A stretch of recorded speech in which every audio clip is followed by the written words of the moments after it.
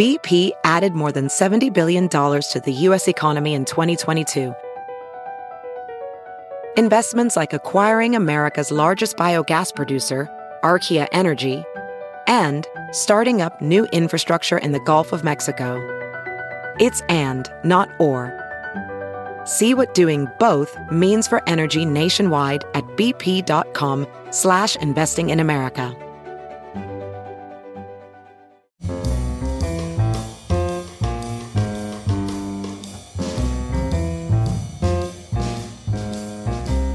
This is Merriam-Webster's Word of the Day for Tuesday, September 11th. Brought to you by Merriam-Webster's Collegiate Dictionary, 11th edition.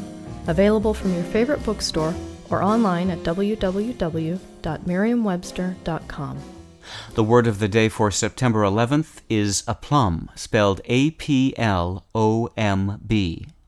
Aplomb is a noun that means complete and confident composure or self-assurance, poise, as in this sentence. Never once betraying the fact that this was her first sales trip, Rachel delivered the product presentation with the aplomb of a veteran.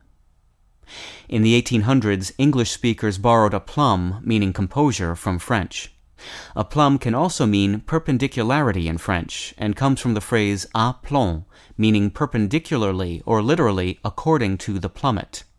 A plummet is a lead weight that's attached to a line and used to determine vertical alignment.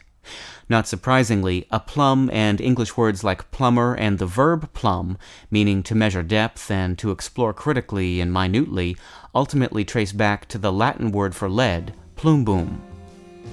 With your word of the day for Tuesday, September 11th, I'm Peter Sokolowski. For more information, visit Merriam-Webster online at www.merriam-webster.com.